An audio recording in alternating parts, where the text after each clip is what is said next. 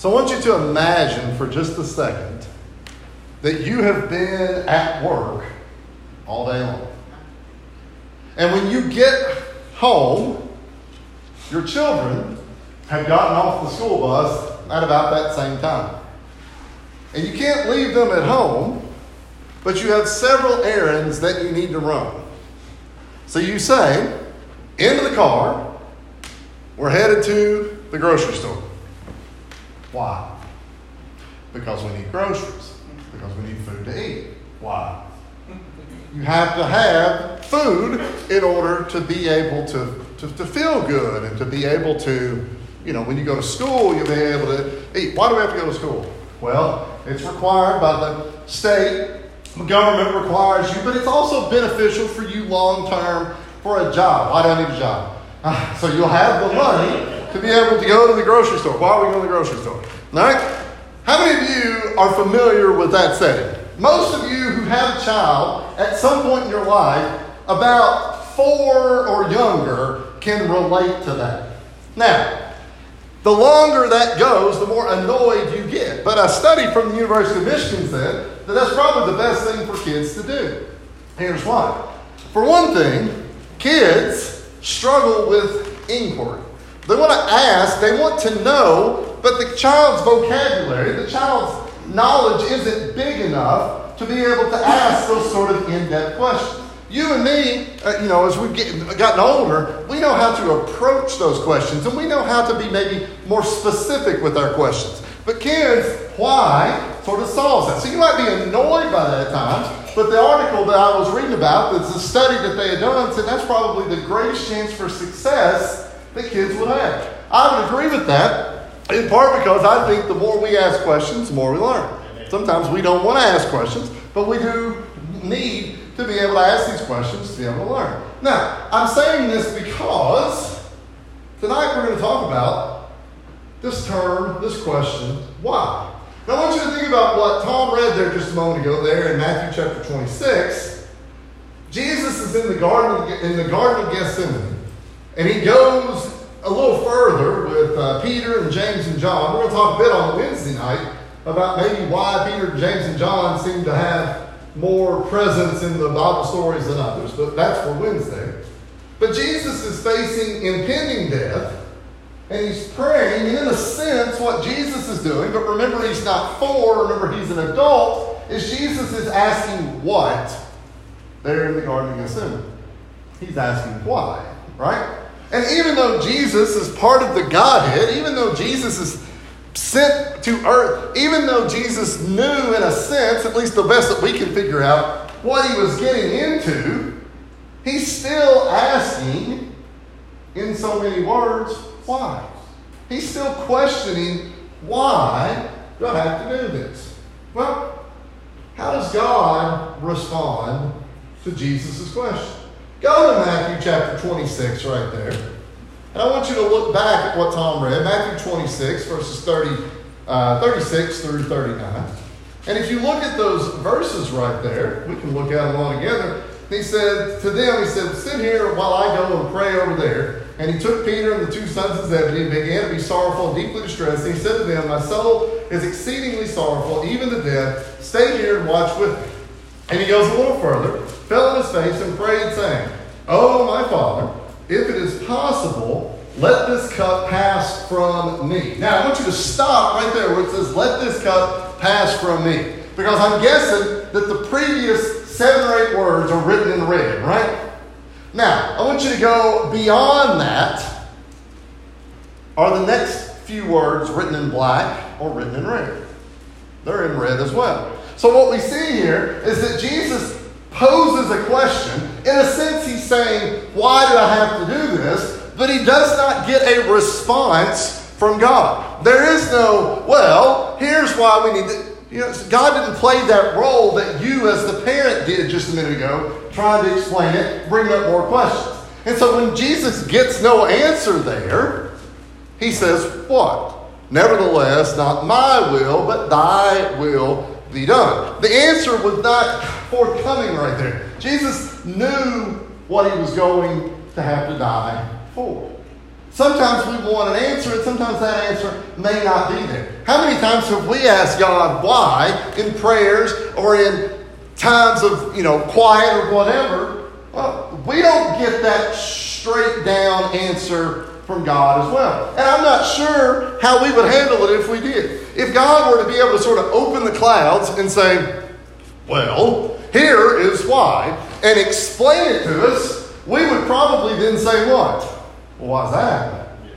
And then he would have to explain further, well, why is that? And all of a sudden, we fell into that 4-year-old's position, right? We're asking, why? Well, Jesus, tonight, we're going to be talking about why Jesus had to die.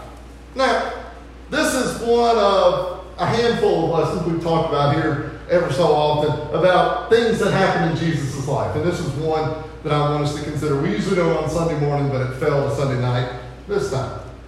But it was simply not possible for what Jesus says, this cup, to be able to pass from him. He would have to die. And he knew that going in. But that doesn't really answer the question for us. Now, you may know the answer to this because you've been studying and in classes in church or what have you. But tonight I want to think about 5 reasons why Jesus had to die. Okay? I want to come up with 5 answers. And I don't know if they'll be good answers or not. I hope they are. But these are answers from the Scripture, things that we've seen as to why Jesus had to die. Let's start with the first one. Jesus had to die to pay the debt of the law. Okay? To start with, the law of God had been broken. I want you to go to Romans chapter 3. Romans chapter 3. We're going to read this. It's a longer series of verses, but I think it's worth reading for us right here. Romans chapter 3, starting in verse 9. In your Bible, I suspect if you have headings within your reading, it probably says right above that something to the effect of all have sinned.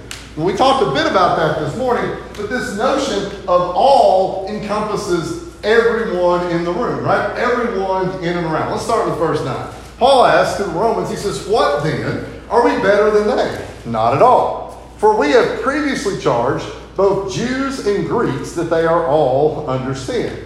Then he says, as it is written there, starting there in verse 10, he says, there is none righteous, no, not one. There is none who understands. There is none who seeks after God. They have all turned aside. They have altogether become unprofitable. There is none who does good, no, not one. Their throat is an open tomb. With their tongues they have practiced deceit. The poison of asp is under their lips, whose mouth is full of cursing and bitterness. Their feet are swift to shed blood. Destruction and misery are in their ways, and the way of peace they have not known. There is no fear of God before their eyes. I suspect that's probably written in italics in your Bible. Okay? That's taken from the Old Testament. That's not Paul just saying, boy, these people today in 30 AD or 58 or whenever it was he was writing this, it had been after 30. But that's not Paul saying, boy, these people. He is quoting from the Psalms a couple thousand years earlier when they were saying the people had sinned and fell short of the glory of God. We'll just put it that way. So he's saying that right there. Let's pick back up verse 19.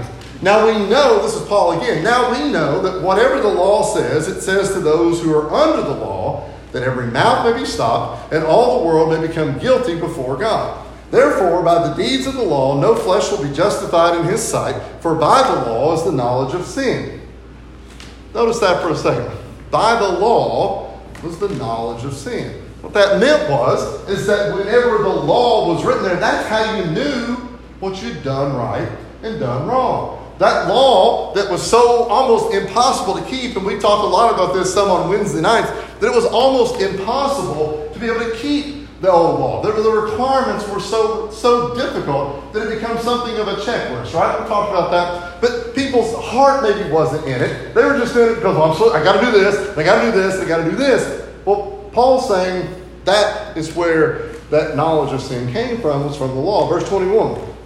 But now the righteousness of God, apart from the law, is revealed, being witnessed by the law and the prophets, even the righteousness of God, through faith in Jesus Christ, to all and all who believe, for there is no difference. He says in verse 23 there, right? He says, for all have sinned and fall short of the glory of God. And so the law had to be withheld, but everybody, from Psalms in the Old Testament to Romans in the New Testament, everywhere in between, was violating or breaking the law. They were breaking the law by doing what they were not supposed to do. We'll call it what it was. It was a sin right there. Now, there was an Old Testament formula that would sort of fix that, right? You can see the second bullet point up there. But we read in the Old Testament that the priest would take these sacrifices and they would go behind the curtain, as it were, and they would offer these sacrifices for me and for you who had done wrong over the course of the year. It didn't fix anything, but what did it do? It sort of pushed it forward, right? It was like, okay, you're reprieved for a while. But it's a given that during the next year, you're going to mess up, you're going to do wrong things, you're going to break this law, you're going to sin, and you'll need to come back next year, try it again. And you got to do it the next year, and the next year. All of that, blood of bulls and goats, those lambs, those things that were slaughtered, those things couldn't fix or atone for sin. Those requirements, God required that the law be satisfied. We read in Isaiah chapter 53, you can read the whole chapter, but verses 4 through 6, that Jesus took the penalty upon himself as a substitute. I've never thought about this before, but Will has a video game that's a hockey game. And we were playing this one time, and I can't remember if it was my goalie or his goalie that broke a rule, that committed a penalty.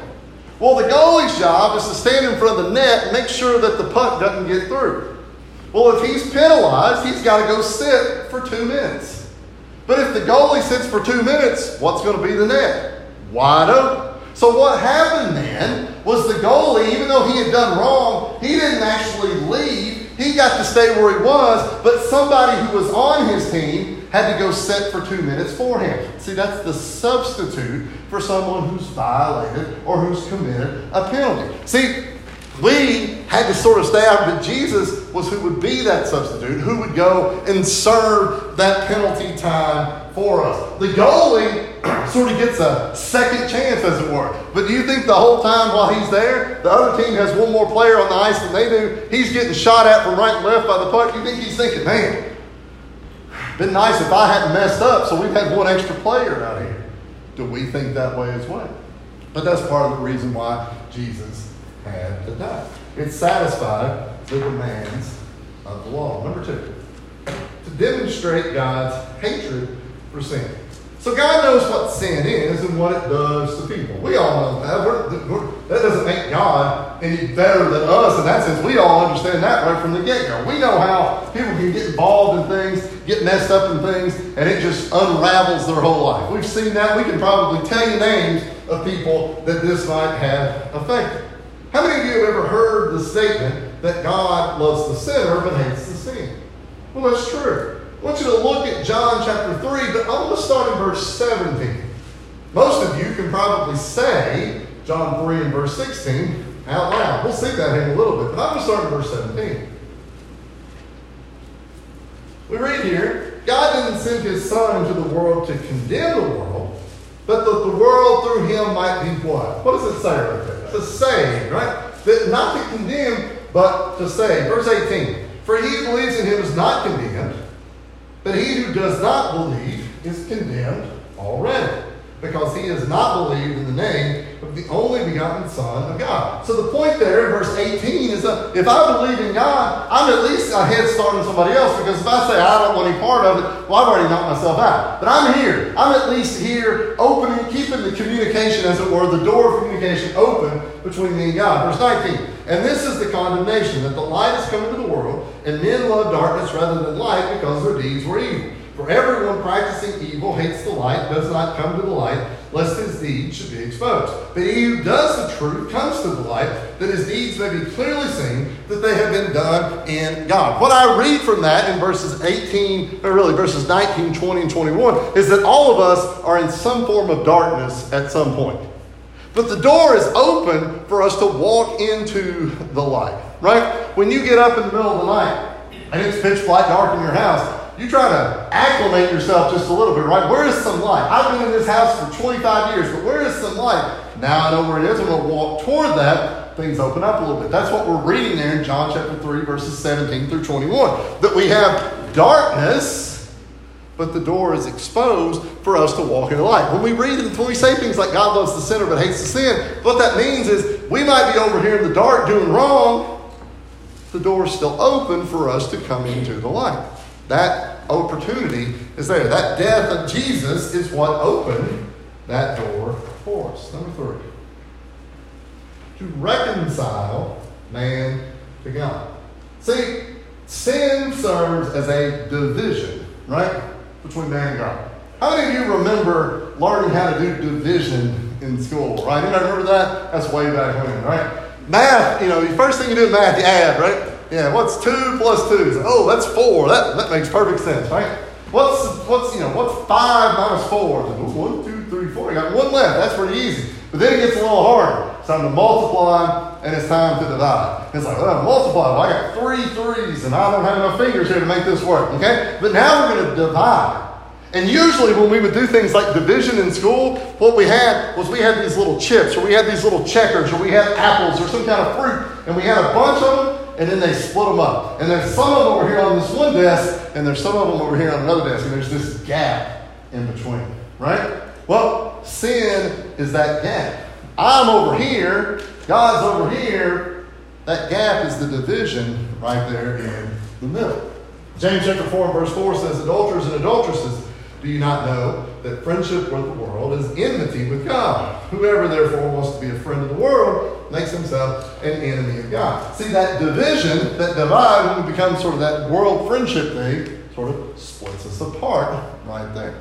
Well, with the death of Jesus, despite our sins, we can be reconciled back. We can be brought back in. Reconcile, we might reconcile finances or funds or whatever it might be. I feel like that's something that Mary does a whole lot. I never have to do it. So I spend, she figures it out. It works out great. But reconcile there with the death of Jesus, despite our sins, despite all the things that we do wrong. Paul writes in 1 Corinthians chapter 5, verses 18 and 19. He says, now all things are of God, who has reconciled us to himself through Jesus Christ, and has given us the ministry of reconciliation. That is, that God was in Christ, reconciling the world to himself, not imputing their trespasses to them, and has committed to us the word of reconciliation. See, that's the thing. We don't have to get right with Jesus. We have to get right with God. But Jesus is that middle thing. Think about the example that I gave. We got some apples here and apples over there, and there's a divide. Well, Jesus is what's going to pull those desks together. It's going to pull me and God into one thing. Jesus serves as that reconciliation, that middleman, that bridge that spans the gap. Number 4.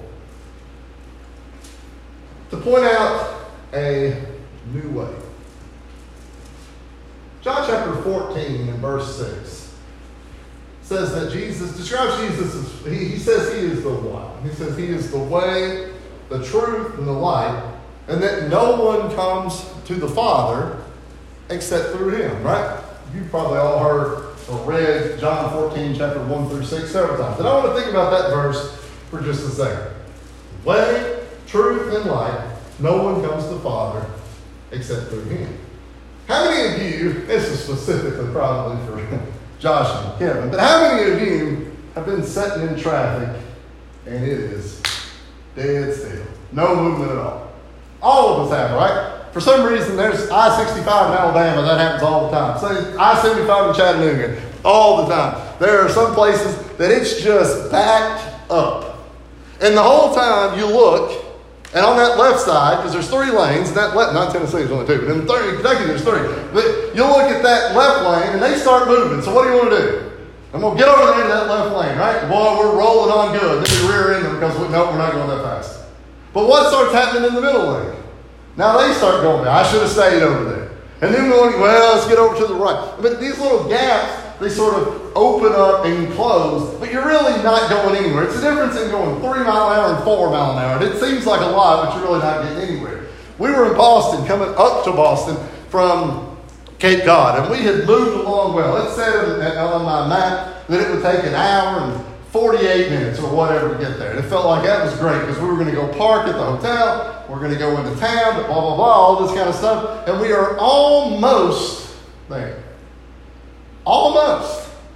I can see on the map on my screen the dot where the hotel is. I can see it. Stop. No movement. Nothing is happening. And we creep, and we creep, and we creep. And if you've used Google Maps, you know that it's yellow, and then it's red, and red means you're not moving, and yellow means you're not moving either, And then up there where it's blue, that kind of means you're not moving either, because the red's just going to move along with you. But you're getting up through there. But all of a sudden, it opens up. And you've been sitting there for 10 or 20 or 30 or 40 minutes, and it opens up, and you're able to just go right through there. And what are you thinking about when you're driving through into that open? You're not thinking one bit about how much you've been held up. You're like, boy, it sure is nice to be moving again. It sure is nice to be going. Well, Jesus is that opening in a stalled life of progress for us. When we're bogged down, when it's yellow and red and we're not making any progress at all, Jesus can point out that new way for us. Jesus' death opened the door. They didn't have any clue what cars were at the time. But we can use that example today because we can relate to it. It opened the door for us to be able to go where we had not been able to go before. Lastly, to simply demonstrate God's love. John 3:16. I told you we would come back to it. We're here to it right now. Those of you that know it, know that it starts by saying, for God so loved the world, that he gave his only begotten Son, right? That whosoever believes in him should not perish, but have everlasting life. That sets the stage for what we were talking about a little earlier, verses 17 through 21, right? But God so loved the world that he sent Jesus. See, everything we've talked about tonight, why Jesus had to die, every single one of these things is some kind of gap filling or some kind of opening for us. See, there's this divide that was there, but Jesus would serve that role. Well, Jesus' death opened the door for us. His death destroyed the power of death. Think about that. Death beats death. That doesn't really make sense, but that's what it did. Hebrews chapter 2, 14 through 18. We read, inasmuch then as the children have partaken of flesh and blood, he himself likewise shared in the same, that through death he might destroy him who had power of death, and that is the devil, and release those who through fear of death were all their lifetime subject to bondage. For indeed he does not give aid to angels, but he gives aid to the seed of Abraham. Therefore in all things he had to be made like his brethren, that he might be a merciful and faithful high priest in things pertaining to God, to make propitiation for the sins of the people. For in that he himself has suffered, being tempted, he is able to aid those who are tempted. If you go back up a couple of verses right there, verse 15, this death released those who through fear of death were all their lifetime subject to bondage.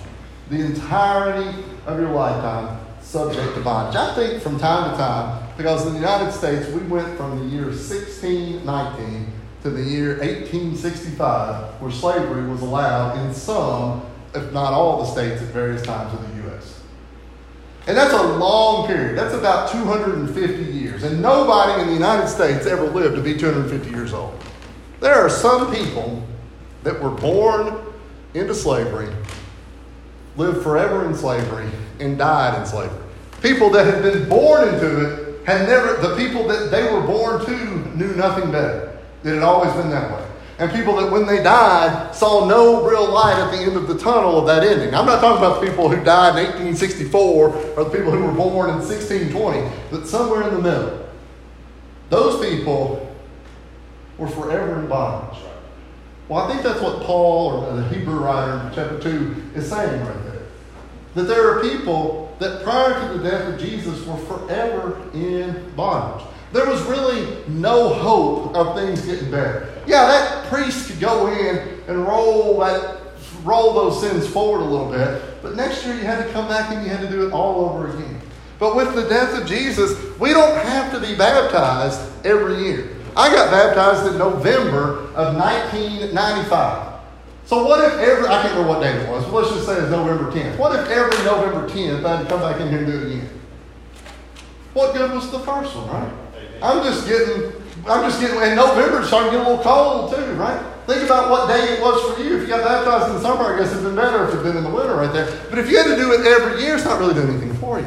But we, through that death of Christ, through that putting on Jesus in baptism, through that opening of the door for us, we have the ability to not have to be held in bondage, to not have to be slaves, to, as we see right there, no longer have death have power over us. We can be comforted in knowing that through the love of God, the door is open for us, that whenever our life ends, whatever day that might be, and I don't know when that will be, that the red lines and the yellow lines will open up, and the blue line will take us into heaven when this life is over. Think about that as we go forward. Think about what that does for us. That may not answer everything we need to know. But why is a question that helps us learn more. And I hope tonight that we've tried to give answers that maybe can give us a little bit of an understanding as to why Jesus had to die. I hate it for him, but it sure is nice for us. If there's anything that we can do for you, whatever we can do, we invite you to come while we stand and sing. Kneel at the cross, Christ will meet you.